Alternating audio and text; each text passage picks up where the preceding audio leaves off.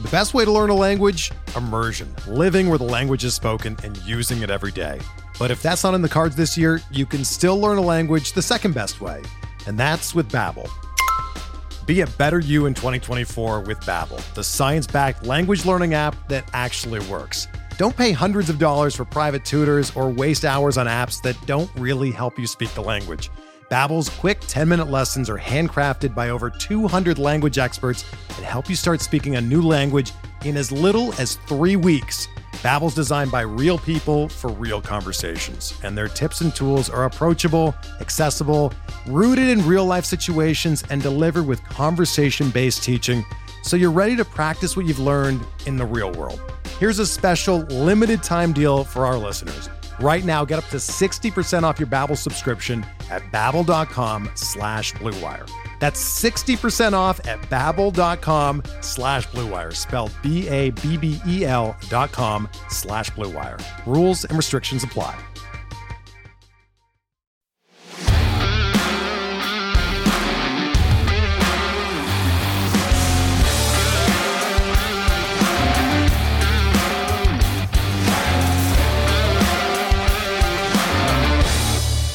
Welcome back to another episode of the Royals Farm Report podcast. My name is Alex Duvall. Josh has a vacation today, so I am joined by Joel as always. We will be joined by Alec Lewis here very shortly. Joel, how is your Monday going? It's been a Monday, so I'm very glad that I have this to wipe off the stink of a normal Monday. The Royals got boat raced. I thought, hey, the Royals are playing. It's a nice matinee. Maybe they'll come out and show out. Carlos Hernandez looked great for 4 innings. And then Mike Matheny left him to the Wolves in the 5th inning, and he gave up 6 runs. So that was awesome. But, yeah, it was definitely a Monday. Yeah, I mean, you have Baltimore, who I don't think is trying to win yet. And they took 2 out of 3 against the Royals, who are trying to win. Say they're trying to win. They say they're trying to win. I don't believe them, but they say some of these lineup cards they're rolling out tells me otherwise. The original cleanup hitter today, Carlos Santana, would have been batting. He's like what, 083, somewhere around there. Yeah. Ryan O'Hearn was batting under 100 before the game started. So no matter who they were going to run out there at cleanup, their first baseman, who's also their cleanup hitter, was going to be batting under 100. That is impressive. That is really hard to do. I mean, it's hard enough to have a negative weighted runs created plus, but Ryan O'Hearn has managed to do that. And with his hit today, I'm pretty sure he went from a -10 to probably right around -5. So he's still 105% worse than league average, still getting big league run every day. But then again, with an RBI single in the first inning, he probably bought himself another week in that cleanup spot. Yeah, that is that's outstanding. It's great managing. It's great coaching. I love that Ryan O'Hearn is still getting everyday at bats. So really quickly, before we get into the minor league minute, here's a quick shout out to our sponsor, KCSC, for picking up the show this year. From the beginning, we knew right away that we wanted to do strength conditioning and a throwing program for the baseball and softball community.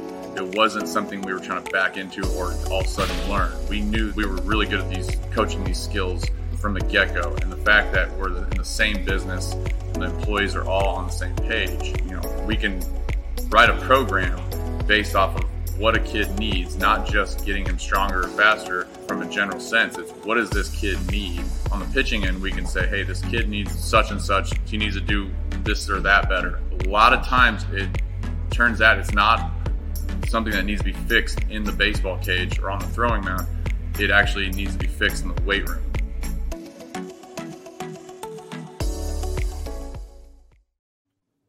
Big thanks to KCSC, Kansas City Strength and Conditioning, for picking up the show this year out there at home field in Olathe. If you've got a child, baseball, softball of all ages, get them out there, get them training, get them right. So really quick, Joel, we are going to do the minor league minute just like we did last week, where I am going to blitz through it. We will stop for pitchers and players of the week. We'll talk about our MVP, and then we are going to get Alec in here in the next 10 minutes. So really quickly, down in Columbia has been a very interesting group to watch this year. They have an extremely high ceiling. They have an incredibly low floor. They play some great baseball. They play some horrific baseball. They make a ton of errors. They steal a ton of bases. They hit some home runs. Edgar Martinez, who is Joel's player of the week, not that Edgar Martinez, granted, a different Edgar Martinez, playing down in low A for the Royals. We'll get to in just a second. I wrote about Carter Jensen in the minor league minutes this year. Carter Jensen is having some of the worst luck I have ever seen from a prospect in the early going.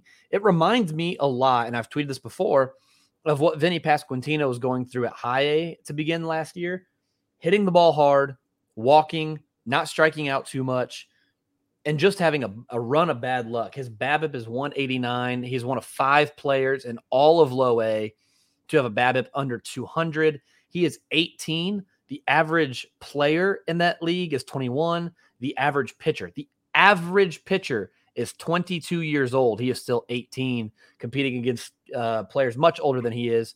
So Carter Jensen's having a rough go, but I expect him to snap out of it. I am not concerned at all with Carter Jensen. I am concerned with Eric Pena. He is addicted to striking out right now. I don't really know what the issues are there. It's a terrible approach. There's almost no approach. And so that's one thing that the Royals are going to have to work with Eric Pena on is you don't have to swing at every pitch. You can be selective. You can be picky in certain counts. Here's when you can be picky. Here's when you need to be more aggressive. But Eric Pena, not good in the early going. Luinder Avila had another great start. 5 innings, 5 Ks, 1 or 2. I got it right here. 1 earned runs, 5 Ks, and 5 innings. That kid continues to impress me. He continues to do a lot of good things, even though he's not the most prolific pitching prospect in the world. Columbia, not having the best go of things. They did win on Sunday to move their record to 10-17. Up in Quad Cities continues to be hit or miss. They only scored more than 3 runs once in their entire series against Cedar Rapids. They did win 2 games. They're 11-16 now. They lost 1-2 on Sunday. Cam Williams now leads the organization in home runs with 6. He is tied with Vinny with 6 home runs to lead the organization. He is also striking out in literally 50% of his plate appearances. So very much hit or miss for Cam Williams.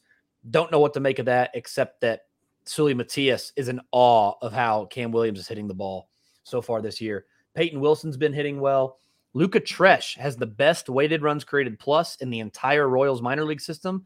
His OPS, the raw numbers aren't there, but he's playing in a league where there's not a lot of offense right now. So his strikeouts are up, but his overall offensive production is statistically the best in the entire system compared to the league he is in. Christian Chamberlain continues to strike out the world. He has one of the best K rates in the entire minor league system.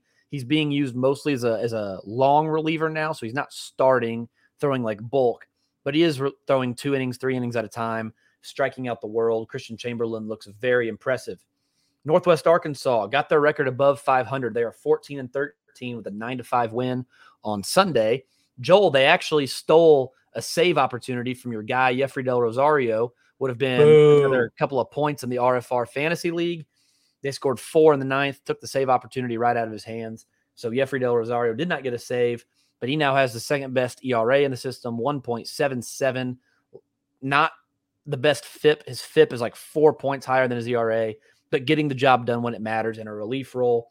Michael Garcia, Nick Lofton, Michael Massey, Robbie Glendenning, Nate Eaton, Tucker Bradley, all hitting. That lineup is hot. That lineup is dangerous when they're hot, and the pitching staff is coming around. Finally got a good start from Anthony Veniciano on Sunday, which is great to see. His command had been horrific in the early going, so really good to see Anthony Veniciano back at it. Up in Omaha, their record is also finally over 500, 15-14 for the Storm Chasers with a 4-3 win on Sunday. That is without Nick Prado. That's without MJ Melendez. They continue to play good baseball. The bullpen is nails. If you thought the big league bullpen was pretty good, wait until they start bringing guys up from Omaha. Foster Griffin, my pitcher of the week, 2 1/3 innings pitched on Sunday, 3 Ks, no walks, no hits, no runs.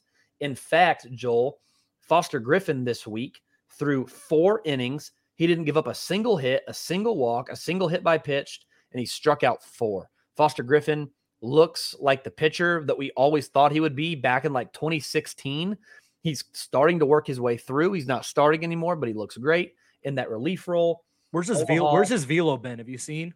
Right back to where it was, 89-93. Okay. So, I mean, he is literally back to exactly what he had been, That's throwing good sinkers at the bottom of the zone, mixing in his slider and changeup, being really effective out of the bullpen. So really good to see as he works his way back from Tommy John. If you remember, Foster Griffin made his big league debut on his birthday, tore his UCL in that game, had Tommy John, and has not pitched in the big league since.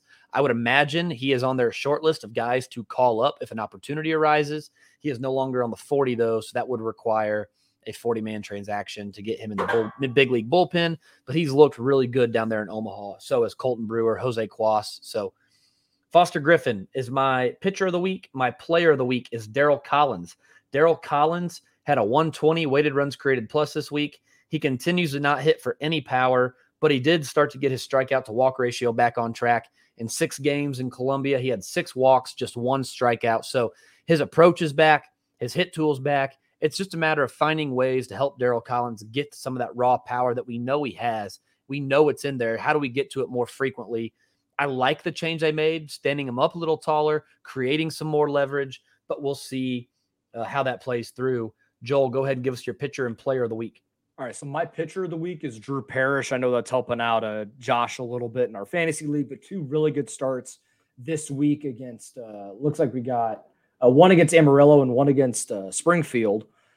He went 5 innings, 4 strikeouts, 2 earned runs, not too bad there. And then comes out on Saturday, 7 shutty, only 2 hits and 4 strikeouts. He's never going to be a big strikeout guy, but just knows how to get dudes out, is able to mix and match his stuff really well. Is able to pulls the string really nicely on a changeup. Fastball's not overpowering, but it plays really well with his other stuff. Guy that we're a pretty big fan of here. And then you mentioned him a little bit ago, Edgar Martinez. If you can tell by my hoodie, if you're watching on YouTube, big Mariners guy. So that's a pretty nice name to have if you're a ball player. Over the last week, hitting 421 with a 476 on base, 1 OPS. That's usually a pretty good sign. Not a ton of power there. Only 1 home run, but put the bat on the ball a significant amount this week. 8 strikeouts isn't great, but I'm not too concerned about him right now. I mean, he's 21 years old. I think this is his first year in full season ball. So, but 421 week, that'll help the confidence a little bit. Yes, it will. Speaking of a 421 week, Michael Massey this week hit 421 with a 500 on base and a 150 weighted runs created plus. Michael Massey is our weekly MVP. So we've bounced around a bunch of hitters, haven't had a pitcher put together 2 really good starts yet to be deserving of MVP. So Michael Massey had 7 singles and a double, 4 walks, 5 strikeouts, a 4.21 average, and was really good defensively at second base, like always. So that is our minor league minute, brought to you guys by Drum Farm. Drum Farm Center for Children is a foster care center off Lee Summit Road in Lee Summit, Missouri. It is right off the golf course. So you're probably, if you've been out there to the golf course, you've probably seen it. They have some incredible facilities for foster care families, a Compass program for kids who have aged out of the foster care system. They do some of the best foster care work in the Kansas City area, as far as I'm aware. So Drum Farm picking up the minor league minute this year. Thank you very much to them and their supporters for sponsoring the minor league minute. That has been the minor league minute. All right, you ready to get to Alec? Let's do it. We're driven by the search for better. But when it comes to hiring, the best way to search for a candidate isn't to search at all. Don't search, match with Indeed. Indeed is your matching and hiring platform with over 350 million global monthly visitors, according to Indeed data, and a matching engine that helps you find quality candidates fast. Ditch the busy work. Use Indeed for scheduling, screening, and messaging so you can connect with candidates faster. Leveraging over 140 million qualifications and preferences every day, Indeed's matching engine is constantly learning from your preferences, so the more you use Indeed, the better it gets. Join more than 3.5 million businesses worldwide that use Indeed to hire great talent fast. And listeners of this show will get a $75 sponsored job credit to get your jobs more visibility at Indeed.com/Blue Wire. Just go to Indeed.com/Blue Wire right now and support our show by saying that you heard about Indeed on this podcast. That's Indeed.com/Blue Wire. Terms and conditions apply. Need to hire? You need Indeed. Whether you're a world-class athlete or a podcaster like me, we all understand the importance of mental and physical well-being and proper recovery for top-notch performance. That's why I'm excited that Unified Healing is sponsoring podcasts on the Blue Wire Network. Unified Healing is a new and super innovative global network of wellness centers powered by Energy Enhancement System, or EE System. If you haven't heard of the EE System yet, then you'll want to listen up. This technology promotes wellness, deep relaxation, purification, and rejuvenation. Wherever you are across the globe, access to a center is easy and affordable. Interested in experiencing the EE system technology for yourself? Go to unifiedhealing.com/bluewire to learn more and find a center near you. That's unified, UNIFYD healing.com/bluewire. No material or testimonials on the Unified Healing website are intended to be viewed as medical advice or a substitute for professional medical advice, diagnosis, or treatment. Always seek the advice of your physician or other qualified healthcare provider with any questions you may have regarding a medical condition or treatment and before undertaking a new healthcare regimen, including EE system. All right, we are now joined by Alec Lewis of The Athletic. Been doing some really good work over at The Athletic. If you're not subscribed to The Athletic, I don't know what you're doing, but go subscribe to The Athletic. Alec, without blowing smoke up your ass too much, I appreciate the digging you do into the analytics, into the background of the inner workings of baseball, instead of just focusing on the players and all the stuff we see every day, but trying to get to some of the stuff we don't get to see a lot of. So thank you for the work that you're doing. I enjoy reading it, and thanks for joining us tonight. Yeah, thank you guys for having me. Please don't blow any more smoke. The entire Homer. Podcast. Yeah, thank you. Dayton Moore's mouthpiece. That is more what I'm looking for. But no, people know in the organization and outside, I guess. Like, I'm fascinated by figuring out why things are why they are. And I feel like I've long felt like if I'm doing this job and I want to do it the best I can, then I better know this stuff, or else I'm not giving myself the best chance to cover it the best way. So that's the explanation. We can get back to my homerism. But no, thank you guys for having me. Well, here's a chance for you to crap all over everything they're doing right out of the gate. Why is Ryan O'Hearn playing first base and not Vinny Pasquantino? Can't answer that. I cannot answer that question. Vinny Pasquantino, it's interesting. I wrote last week that, look, if the Royals are trying to win this year, they should probably have the guys who can give them the best chance playing every day. I believe Vinny Pasquantino, with his plate discipline in the minor leagues, has proven that it can translate to big league level. People say the pitching he's going to face is better, so he'll probably struggle. Yeah, that is how it goes. But with young guys, you kind of need that buffer zone. You need that time for them to get acclimated to the big league level, and then you roll. And right now, I've got a column coming Tuesday morning, whenever this runs. But it's like this team, and I felt like this for a long couple of years now, I guess, or a year, I don't know. Whenever I realized it, it's like they have 1 foot in the water of the present, 1 foot in the water of the future. Both are really cloudy right now, and that's just where they're at. But Vinny Pasquantino is the future. I think when you're in a rebuild, you likely look toward the future. And so, yeah, I don't have anything for you. I apologize. I said it on One Royal Way last week that if you're, you have the 30th ranked offense in baseball, you've scored 2 runs or less in nearly half your games, 12 out of 26 games. Like, what do you have to lose bringing some of these guys up and just seeing what they have? If you really believe that the future is coming soon, then get some of those guys that are going to be on the next good Royals team in there. And I don't know, maybe it works. Or maybe we're all stupid, but I don't know. I'd like to believe that some of these young guys are providing better at bats than we've seen from guys it's been well established they are not a part of the future. Yeah, I didn't expect – when they called up MJ Melendez when they did, I didn't expect that to happen. I thought they would just go the traditional backup catcher route and bring up Sebastian Rivero. The numbers that MJ Melendez had weren't great. I know he's hitting into some hard luck, and the weather has been abysmal in Omaha. So, it made sense to me. It's like, we need hitting. We're not hitting. Let's bring up somebody who can I don't know, showcase the type of at-bat that's just different. I've said this numerous times in stories. I've said it to people in the press box prior to the point where they're tired of hearing it. But when you watch some of these young guys take at-bats, plate appearances, whatever you want to call them, it's a different thing. They're very selective. They go up there with a very distinct plan. It's the way they were raised through this hitting development department, and it showcases at the big league level. So I'm with you, Joel.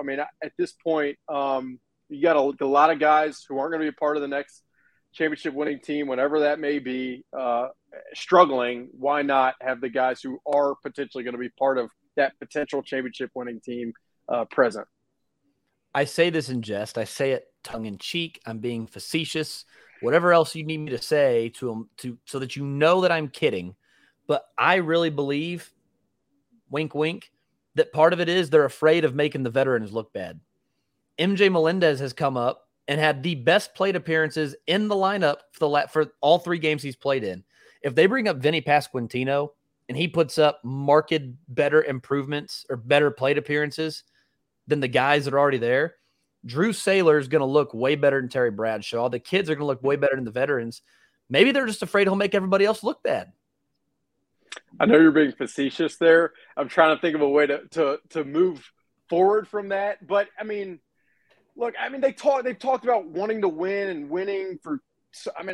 Joel rattled off the 30th in the league, 20. I've read so many numbers, 27th in the league, 28th in the league. My head hurts, honestly. If you talk about winning, you should probably have the best, smartest, most capable people present at the biggest stage. That's just how I feel. I've watched a lot of these games, probably too many for mental health purposes over the past few years. It's puzzling at times. I mean, it really is. You hear again. We've heard so much about wanting to win, about trying to win, about putting together a group that is collaborative with veterans and everybody. They want to win, no matter what type of player exists on this roster right now. There is frustration. There's frustration within the clubhouse from the player side. There's frustration within the organization and certain people. There's frustration from agent. I mean, it is that type of situation right now. So whatever you can do to give yourself the best chance at steering the ship on the path seems like the route that should be taken at this point. All right, you're here to talk about minor league baseball. So hang on, let's shift the conversation away. Before we do that, I was literally about to say the same thing. I promise we can get away from this team. Last big league question. You don't have to answer it. Did it look to you like they quit in the 6th inning today? After the 5th inning debacle? I mean, it looked to me like they're down 5 to the Orioles, and if you're not like malaise at that point, I mean, I don't know if they quit. I don't know about that. I'm not trying to run from the question here. We could talk about effort. We could talk about all this stuff. Just the roster right now and where it sits is not. This is not a winning situation. It's just not. We knew going into this year they were running it back essentially with the same lineup plus Bobby Witt Jr. Bobby Witt Jr. has been really good of late, honestly. I mean, he's been leading off for crying out loud. But this is the same roster, and guys who you expected to produce on this lineup are not. And so we could, again, talk about effort, talk about flip-flopping in the lineup, talk about giving Witt a day off, even though they were just off for like 3 days. We could do all this, but the roster was constructed the way it sits right now. And that, to me, is more than anything else where I think that's the situation. It's just not that puzzling, not that surprising. So, now we can be done talking about the big league club, at least for the time. Yeah, you got me worked up. It is what it is. Man, I don't envy you. You're a journalist having to cover a 9-17 baseball team that was supposed to be semi decent. So I don't envy you in that regard. At least they've been really good in the last few years, though. Right. Exactly. So we haven't seen any of the top 3 2021 draftees in Mazzucato, Kudrna, Panzini yet. We know they're down in Arizona getting ramped up and ready. I don't hate the move of easing these guys into full season ball. Has there been any indication of when we could see them possibly in a move to Colombia at some point? Yeah, I think it'll happen sooner rather than later. You said it. They've kept these guys in Arizona, and I think they want these guys to smell like when they're going out there to compete, like we're going to attack this because we haven't competed in this type of way for so long. And I don't know if that's the perfect strategy or not. We're going to find out, but it will be soon enough. I'm very confident that they'll be in Colombia soon enough. Be interesting. You guys, you mentioned the errors that team's had, and I've kind of followed that. And I know they've been really young, but for those young guys, a porous defense isn't probably the most ideal. But I do think you'll see all of them very, very soon. And honestly, I've talked to scouts down in Arizona who have seen them pitch, and the reports have been good. I mean, Frank Mazzucato, it sounded like, has looked good. Ben Kudrna, I think, has surprised some people, some scouts, opposing scouts, even in terms of just the type of stuff you guys know he has, but the velocity and that type of stuff. So, but yeah, they were drafted last year. It'd be interesting to see these guys in actual games with uniforms that aren't Royals surprise Arizona style. Do you like, in theory, how they're handling this? I mean, I don't know enough about like how other teams have operated with their really young guys. I mean, I know they focused a lot. The Royals have focused a lot with these guys on developing a changeup, throwing the changeup a lot in catch play. We'll see if that works out or not. I think, I don't think you ever want to put a player of that age in a situation where they're just completely overmatched, and I don't think they will be at all. And I think, if anything, I probably expect them to kind of overmatch some of the hitters because of how young that league is. But this is another one where I'm just not giving you a straight answer. I just don't really know enough about how other teams operate, and I think I can understand it for now until, I don't know, we look at it in hindsight and then hear certain things or not. But I think they've really just allowed these guys to do their thing, get on their program, and take it slow. And I don't know. I mean, with the big league crop being where it is, there's not really a rush, in my opinion. I mean, these guys are 18 years old, so. Well, and that's where I'm at. And I was listening to, and no offense to Seren, but I was listening to Seren Petro the other day speak negatively about the fact that none of these guys have debuted. And respectfully, I couldn't disagree more. I love it, because if you draft a prep arm, I think what the Royals have done in the past is, here's what we want you to do. Now go do it. Get out there on the mound and go do exactly what we want you to do. And I think what they've done now is, hey, here's what you do well. Here's what you can add to your arsenal. Let's perfect it, get you bigger, get you stronger, so that your body can uphold the workload of a regular season, so that your body is big enough, strong enough to handle what we're going to ask you to do. And then when you're ready, we'll send you out there. It's like you said, there's no rush. The Royals have so many young arms, and it's not like a prep arm is going to go from high school to the big leagues in 2-3 years anyway. Don't rush it. We have talked about this in group chats literally for years, where have a pitching school. Draft high school kids, put them in pitching school, put them in the weight room, and don't let them on a mound until their bodies are ready for it. And I think they've done a bang-up job of adapting on the fly. I mean, look at Ben Hernandez. Ben Hernandez gets drafted, goes right to low A last year, and by all accounts and purposes, I mean, he's not been very good this year. His fastball it runs, but it's kind of like Brady Singer's with less life. It's just he's getting hit around a little bit. I like what they've done with these guys. Let's wait until they're ready, build them in a lab, and then when we think the final product is close to being ready to roll, unleash them on the league. And, you know, for an organization who we knock all the time about being able to develop prep arms, they are doing something that is drastically different than we've ever seen them do, and I applaud them for it. I applaud them for changing. And I talk about this all the time on Twitter. We talked about it. We're talking about playing O'Hearn and Santana all the time. If it's not working, trying the same crap over and over again is the worst thing you can do. I don't care what the adjustment is, but try something different. And in my opinion, they've done that. And so, you know, I've listened to a few people be concerned about it. And it's the last thing I am is concerned. And so I didn't know if you'd heard anybody, you know, applaud them or say, hey, this is kind of, but I mean, I haven't heard from anybody who would know better a single negative word about how they've handled it so far. No, me neither. And I guess, I mean, you mentioned some people, I think that's just people with organizational skepticism at this point, where it's like, they drafted this guy, they're not winning. But I mean, the reality is, to your point, I mean, they're 18 years old. They just finished, high school. Their bodies, I mean, you've seen Frank Mazzucato. I've seen him up close. I mean, he's got a lot to grow. I think that projection is part of the reason they selected him. But there's some elements of each of these guys, and I'll just take Frank Mazzucato. I mean, like, his fastball carries in the zone. It's much different than a lot of the 2018 guys that they drafted in terms of their fastballs are kind of sinker-ish, four-seam-ish, and aren't elite fastballs. And if you're watching the game right now, you could look at a guy like Hunter Green, who has a fairly elite fastball. But if you're not locating, it takes both of those. But if you either have to have the elite piece, the elite movement on it and locate it pretty well, or if you don't have the elite movement, you got to locate unbelievably well, which is just incredibly difficult because the human body doesn't work that way. So I'm rambling, but I do think I think they've handled it totally normal. And it sounds from all reports that I've had from a lot of people inside and or outside the organization, those guys have progressed.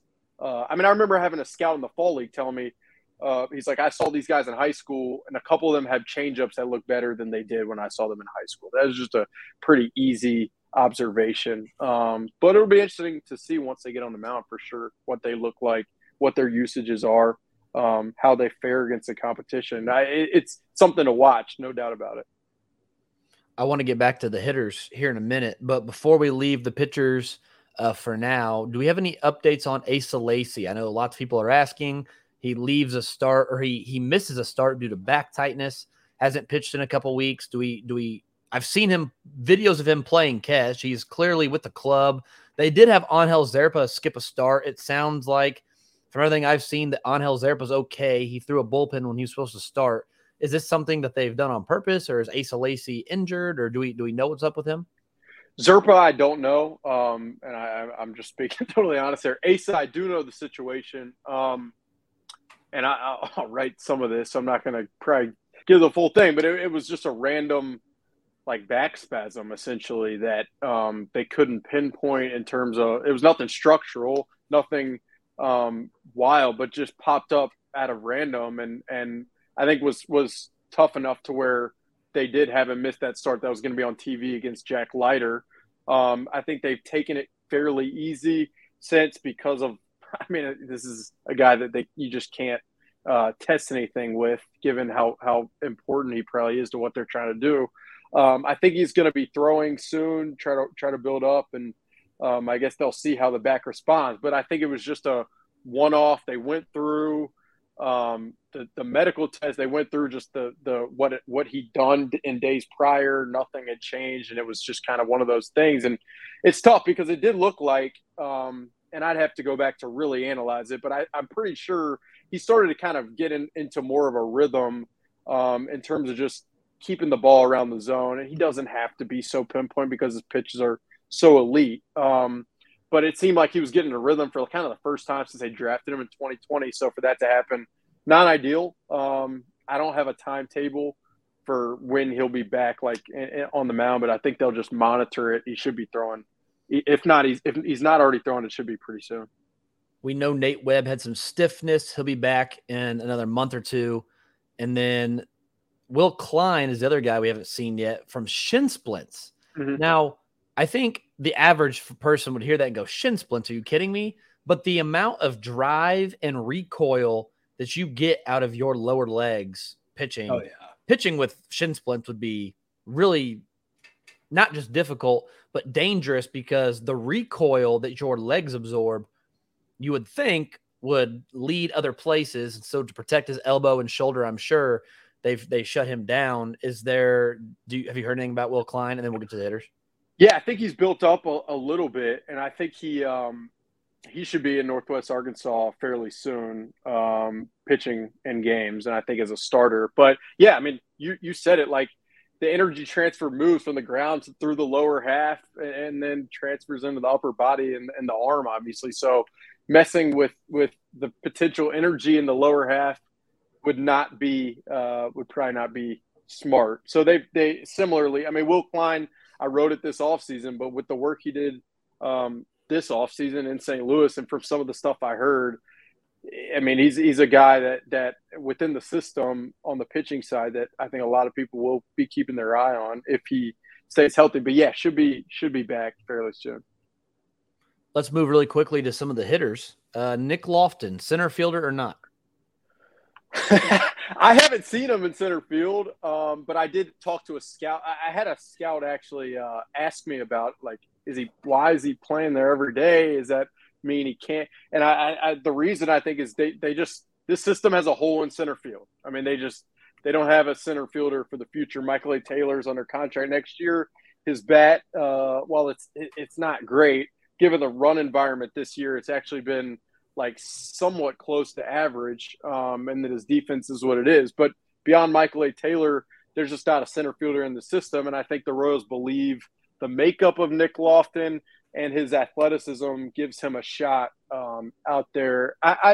As much as we talk about Nick Lofton, I've had a lot of scouts rave to me about Nate Eaton, and I know, I mean, one guy was drafted where he was, and another guy was drafted where he was. But I mean, Nate Eaton, and you guys mention him a lot, but when I'm talking to people from opposing teams, his name gets brought up in terms of his arm, in terms of his range, in terms of just how he plays. So I'm shifting the conversation. But Nick Lofton, center field, I mean, if not him out there, then who for the future beyond an acquisition or a trade piece?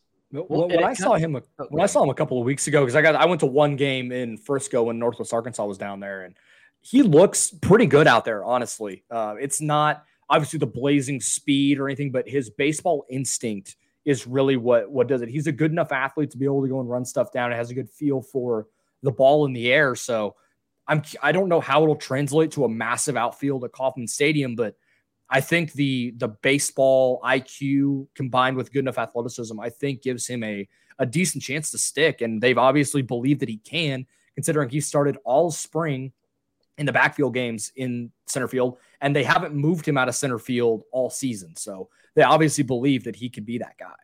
Yeah, and Rusty Kuntz, I remember in spring before the lockout ended, Rusty was raving about him and working with him, and Rusty worked closely with them. But yeah, and I'm laughing at myself because I was like, I haven't seen him out there. Even if I did, I'm not an outfield evaluator, so it would probably just lean on scouts. But it will probably require more time and just to see how capable he is. But again, that's just the hole, and they're trying to fill it. Part of me wonders too if they haven't looked at their overall infield and gone, okay, before the ACL, we had Mondesi, Lopez, Bobby. Maybe Michael Massey is the second baseman of the future. Garcia. Maybe Nick Lofton's overall future is in the outfield somewhere. So let's put him in center field. And then if he can't handle it, we can always move him to a corner off of that. I look at Nick Lofton and I don't see the raw speed it would take for him to play center field at Kauffman Stadium.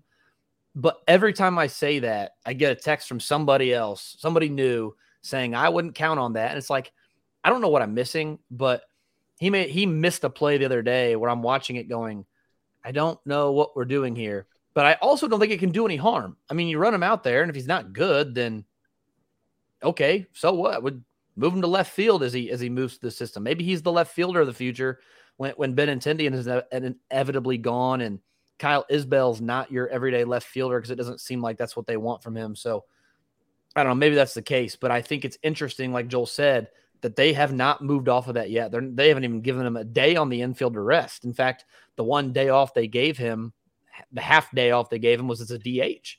So I think it's interesting. He's been playing center field. There's some interesting thoughts. I don't know that I'm on board, but I don't think it can hurt either. Let's talk about that second tier of hitting prospects because a lot of them are right there in Double-A. Michael Massey, Nate Eaton, like you mentioned, Luca Tresh and Tyler Gentry are both down in High A, but you also have Robbie Glendening there in Double-A, and I'm not completely sold that he's not a prospect of some sort yet. What do you think about this second tier? We can even include Darryl Collins in this list, by the way.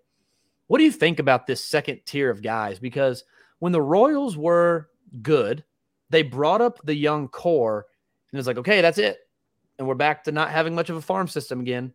And it was like, you needed a Christian Colon to come around. You needed Bubba Starling, Hunter Dozier to push through and be that other guy, and none of them made it. This time around, let's just say it's 2024. Everything has worked out wonderfully. Prado's your starter. Pasquantino's a starter. Melendez is a starter. You have your core in place. There's a list of like 5 or 6 guys that I think could come through, one of them, 2 of them, and be like big league regulars, like in some capacity. And I don't know, maybe I'm looking through royal colored glasses, but what do you think of this second tier of hitters? Question: what do I have to do to get you to name Michael Garcia? I forgot to mention him. I think I mentioned him to you in the message. Is he in that tier, or is he? I can't. I'll tell you one thing. Is he not in the first tier? No, I think he's in whatever big tier. All I'm saying is I hear about this guy from a lot of people in rave reviews all the time, and I haven't probably watched him close enough. But defensively, you hear about him. The plate discipline, you hear about him. The instincts, and just kind of the way he operates. I'm telling you, among all the guys we're about to talk about hitting wise, and Michael Massey's been really, really good. But I mean, Michael Garcia from people I'm like this. I hear a lot about him, and I think he's a guy. I don't know what the power potential is. I don't know if he can hit enough to be that like everyday impact guy, but I think the floor is just so high from what I've heard from certain scouts, given the defensive ability and the plate discipline. I didn't mean to sidetrack you on Michael. No, it's okay. I've got him. For me, he's right behind Lofton and Pasquantino and ahead of Massey and all the other guys we talked about.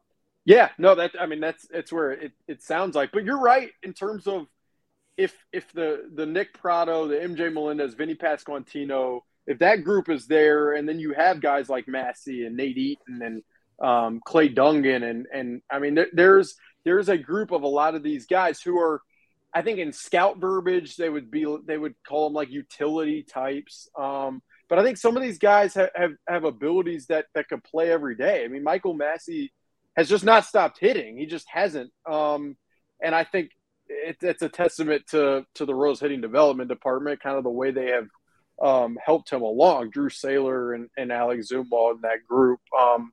I mean, in terms of again, like I've had scouts rave to me about Nate Eaton. So I don't really know what happens. I mean, I think that depth, as we're seeing right now with the Royals at the big league level, like you just have to have it, and you have to have an abundance of it, of guys who could come up, get their opportunity, and see what happens, and have the type of tools and skills and makeup to be able to make it happen. But I think when you reference the days of the past, it is. I think it's really positive that they have a buffer of these guys. Now, you said it, like not all these guys are going to be everyday guys. It's just the reality of it. But I think some of these guys have abilities and skills that should translate every day. And if the Royals aren't going to give them a shot, I think others might. So it's a plus. There's no doubt about it. So you mentioned Nate Eaton as a guy that other teams and other scouts have mentioned as a guy. Is there been anybody else that you have paid attention to this year or heard from other scouts and teams as someone maybe that kind of jumps off the page a little more that we don't talk about enough? I'm trying to think. Not off the top of my head, anything crazy or anybody wild. I mean, you guys talked about Jose Cuas and what he's done. He's just – it was awesome to tell that story in spring, and it's just been cool to see him progress. But in terms of other guys, not a ton doesn't jump off the page. I mean, I think that high A group is pretty interesting. Gentry and certain guys I haven't seen enough, haven't heard probably enough about. I think there are other guys at that level that are intriguing and definitely will get looks from scouts and be on their list. But otherwise, no. I mean, I think the Nate Eatons, the Michael Garcia, those are the guys that Will Kleins, those are the guys that come up often and have recently for me. Have there been any big surprises for you so far this season? And we can go back and include the big league level if you want. Let's stick with good surprises. Guys you are surprised have been better than maybe you expected, because I think we're all surprised by how poorly Whit Merrifield is hitting. So let's stick with the positives. Has there been anybody who maybe you had crossed off? Because I think the guy, for me, that maybe I wasn't as sold on is Luca Tresh. And, you know, I knew the Royals obviously liked him for giving him what they gave him, but I just didn't see this. And he has surprised the hell out of me. I mean, he is raking right now. Again, he's striking out a little bit, but the bat has more impact than I ever would have given him credit for. So is there anybody who is surprising you in like a good way? Maybe you crossed him off, you didn't think as highly of him, and you're like, okay, I apologize for thinking so poorly of you. This guy's awesome. Trying to think of good. I've got a bad in mind, which is probably tells you everything. Here, no, go ahead. Throw it out there.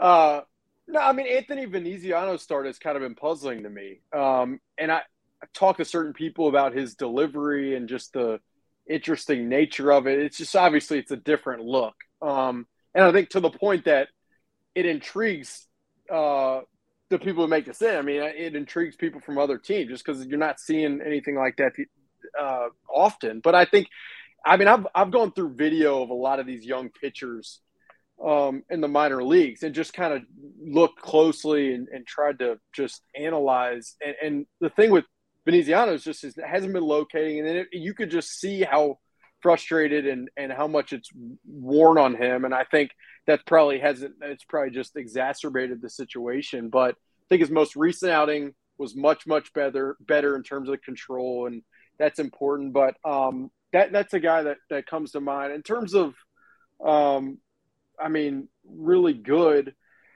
I'm trying to think. I mean, to hear like certain people talk about Nate Eaton the way they have has definitely caught my eye.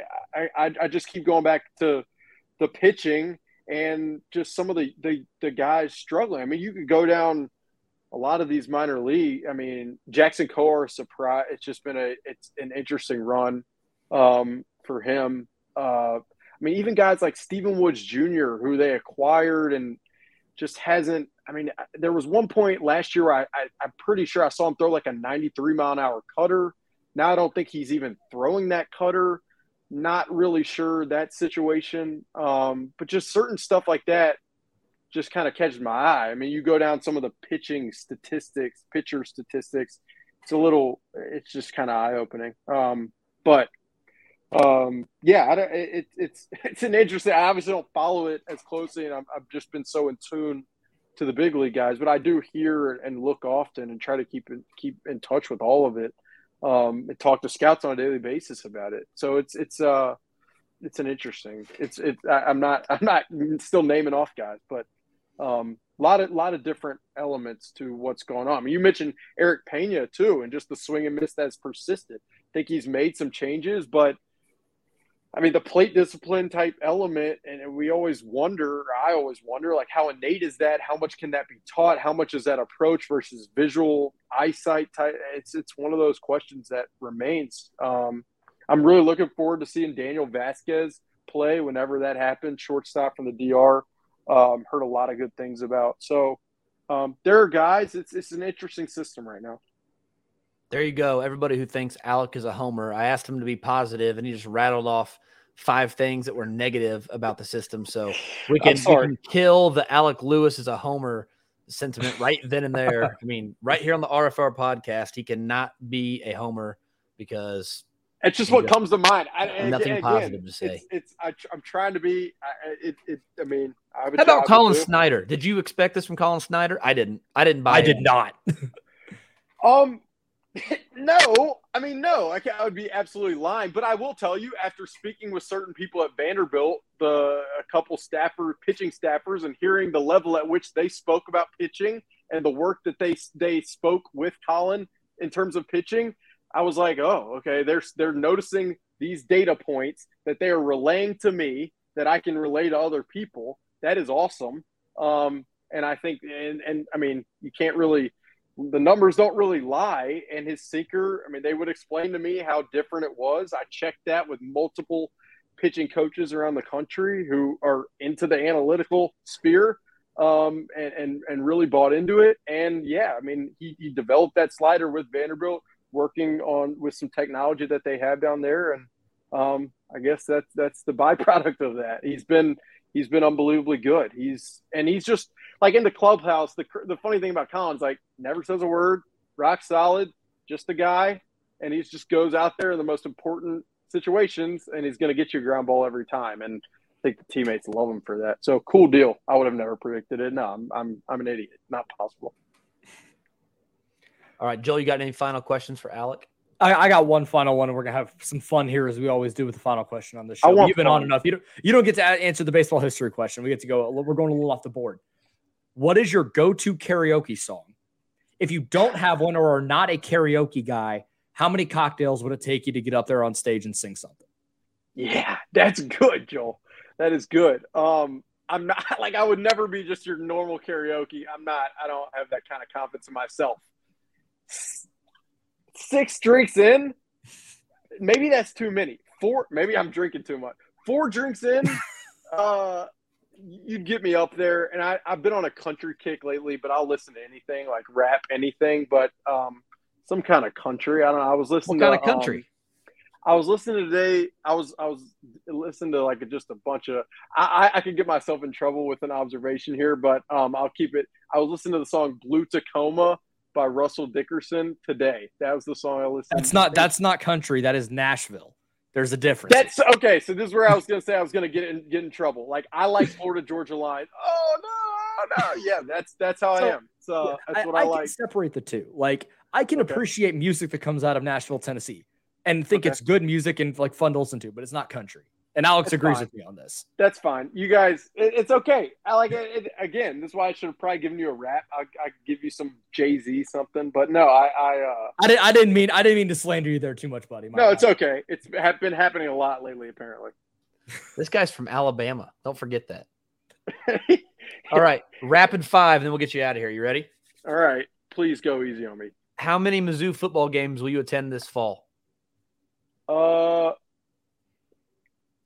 I might attend Columbia and drink a lot and then not attend the game. But that would probably be, I don't know, maybe 2 or 3, maybe. Over, under 749.5 yards for Luther Burden as a freshman. This guy better go over with how much I hear about him. I've got friends who love that program, who love this guy. I mean, he better go over or else I'm just going to be like, what are we doing? Over.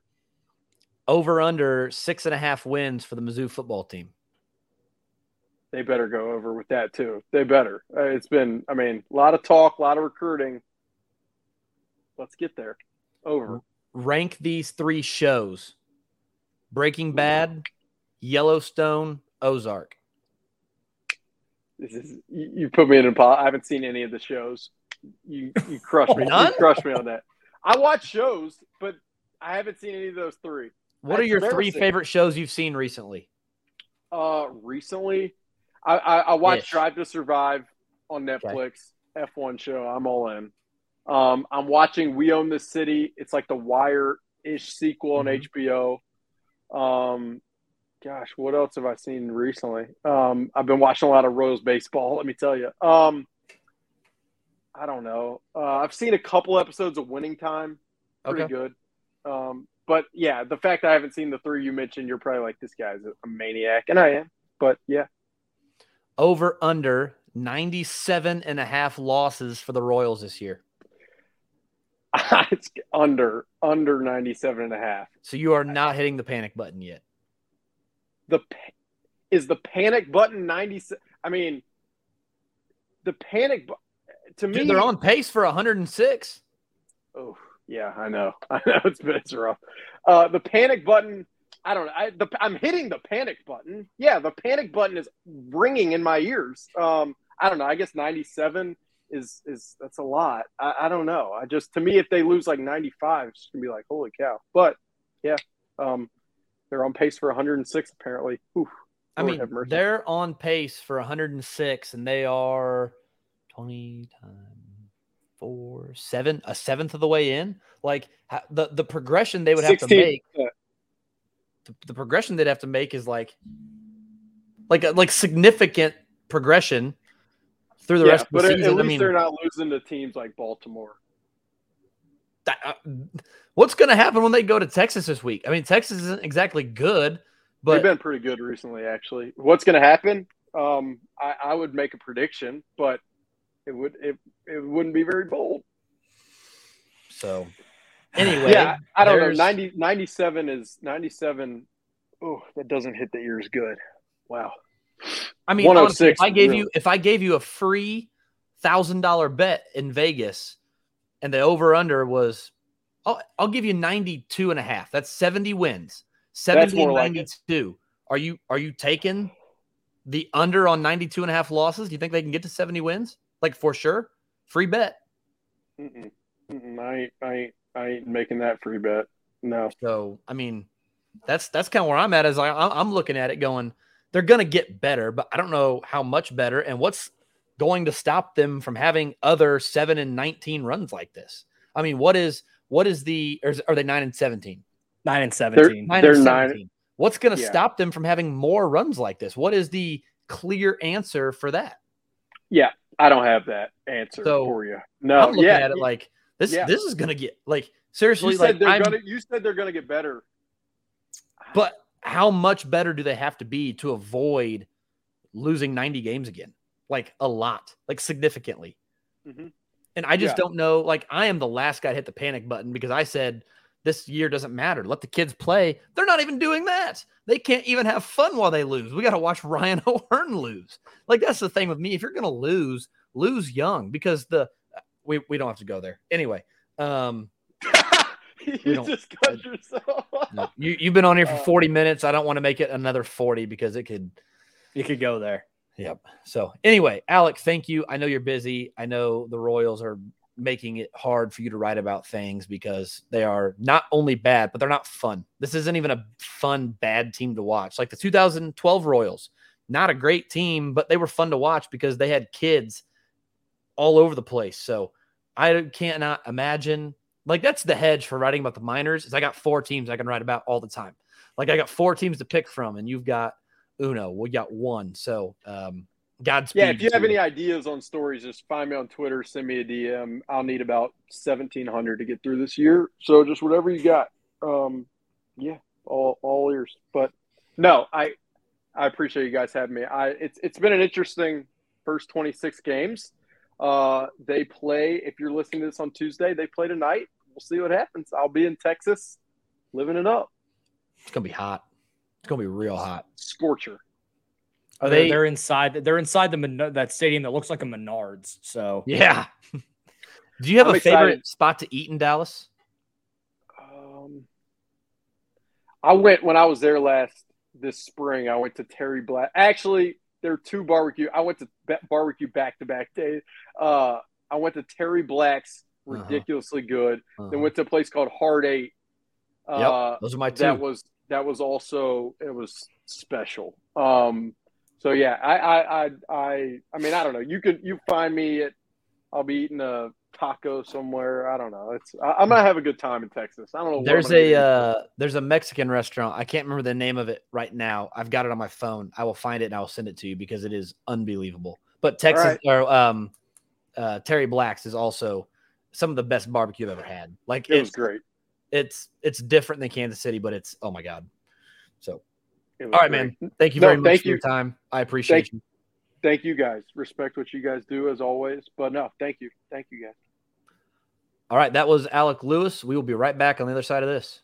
All right. Big thanks to Alec Lewis of The Athletic for coming on. That was great stuff. It's always, it's always great to talk to people who are more connected than we are, just to bounce ideas off of Alec and say, hey, Alec, what are you hearing about this? Or what do you think about that? And, the connections that he has and the relationships that he's built, just to be able to bounce ideas off somebody like that is always awesome. And, I love Alec and he does great work, and we give him crap about the Homer jokes, but the reality of it is that there are things to be excited about, and there's reasons to like the Royals and want to be positive. And then we mentioned it, Joel, on One Royal Way last week. It's just, they do so many little things to piss you off that make it hard to pay attention to the positives. Like, stop shooting yourself in the foot, make the obvious moves to get the kids in, to let the kids play, #kids let the kids play. And nobody will be mad at you anymore. All you have to do are the obvious little things, and people will relax, but they just refuse. And so here we are.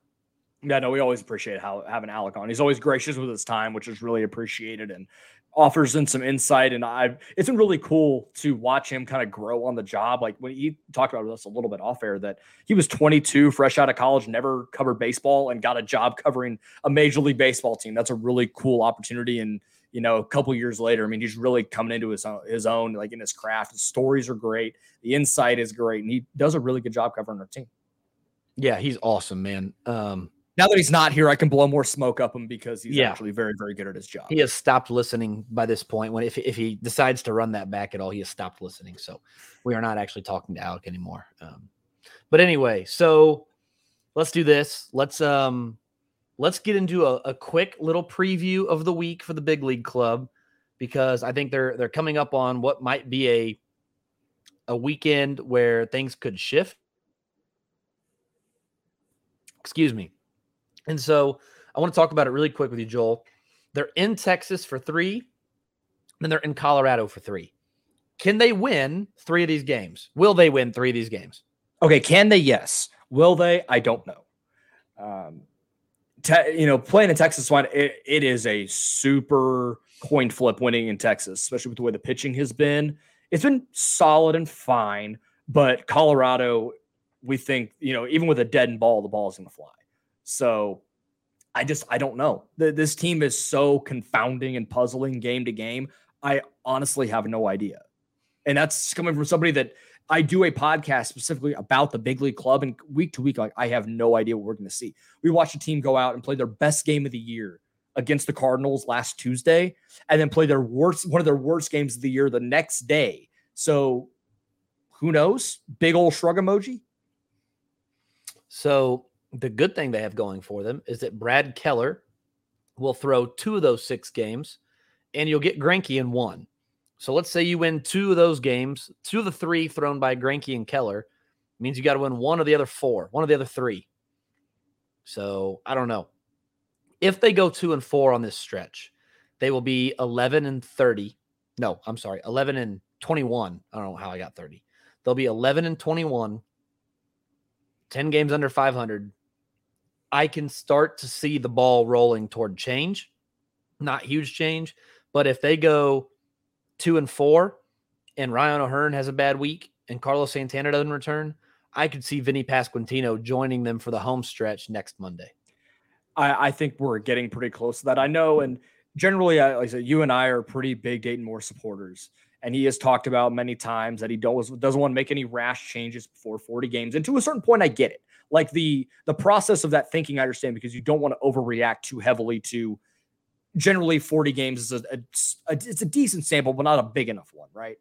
But when things have gone south so fast, so early, like, you have to make that change before 40. If you really want to turn things around, you want to try and win some ball games down as you head into June. So I hope that change comes sooner rather than later, because I don't want it to be too late to where you can't even try to turn things around and give you any sort of hope going into 23. I agree. Let's get into final thoughts. We can talk more about this later this week on One Royal Way if you want to. Let's get into some final thoughts on the night. Joel, final thoughts.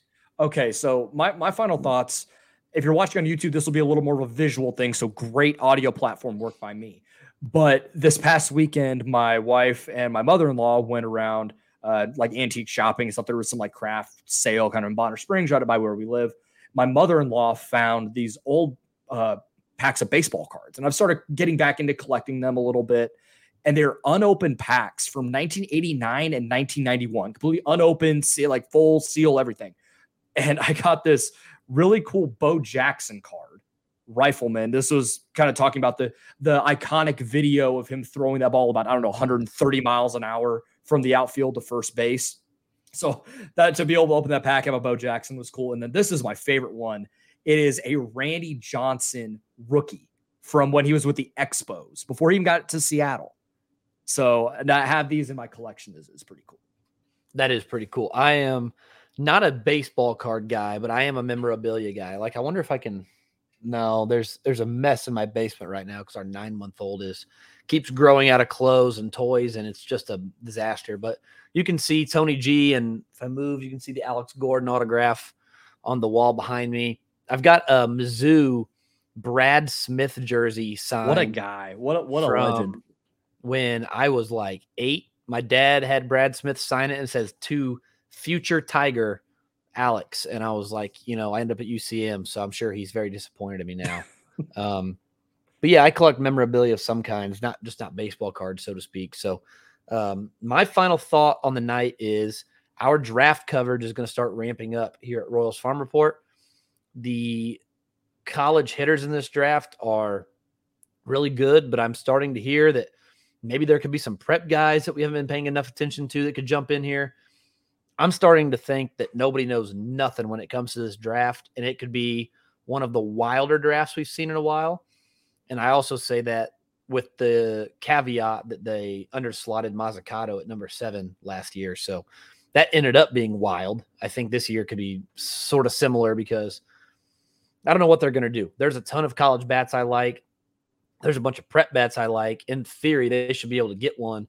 But if they took Andrew Dukanich from Indiana, would it surprise you? He works out with Will Klein with Coach Vogt in the offseason here. He did before Coach Vogt got a pro job. So anyway, I think there's a lot of possibilities. So pay attention to the website for draft coverage. Starts to ramping up a little bit. Our draft guide will be back this year. Our draft guide will be out early July. So you'll have a couple weeks to get familiar with the draft guide before the MLB draft. And then hopefully, fingers crossed, we'll have a live draft show again. Last year, Joel came over to the house and we did a Periscope, a live on Twitter, basically, of our reaction to the draft. But this year, hopefully, we'll have a draft show of sorts covering the first 2 rounds. So stick with us. Draft coverage will be ramping up and things will be heating up over at Royals Farm Report very soon. Until then, thank you very much to KCSN, KCSC, Drum Farm. Thank you, Joel. Thank you to Alec Lewis of The Athletic and everybody else who's made this possible.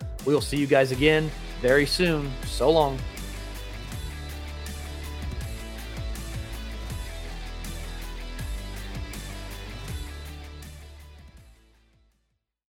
This is the story of the one. As head of maintenance at a concert hall, he knows the show must always go on. That's why he works behind the scenes, ensuring every light is working, the HVAC is humming, and his facility shines. With Grainger's supplies and solutions for every challenge he faces, plus 24/7 customer support, his venue never misses a beat. Call quickgrainger.com or just stop by. Grainger, for the ones who get it done.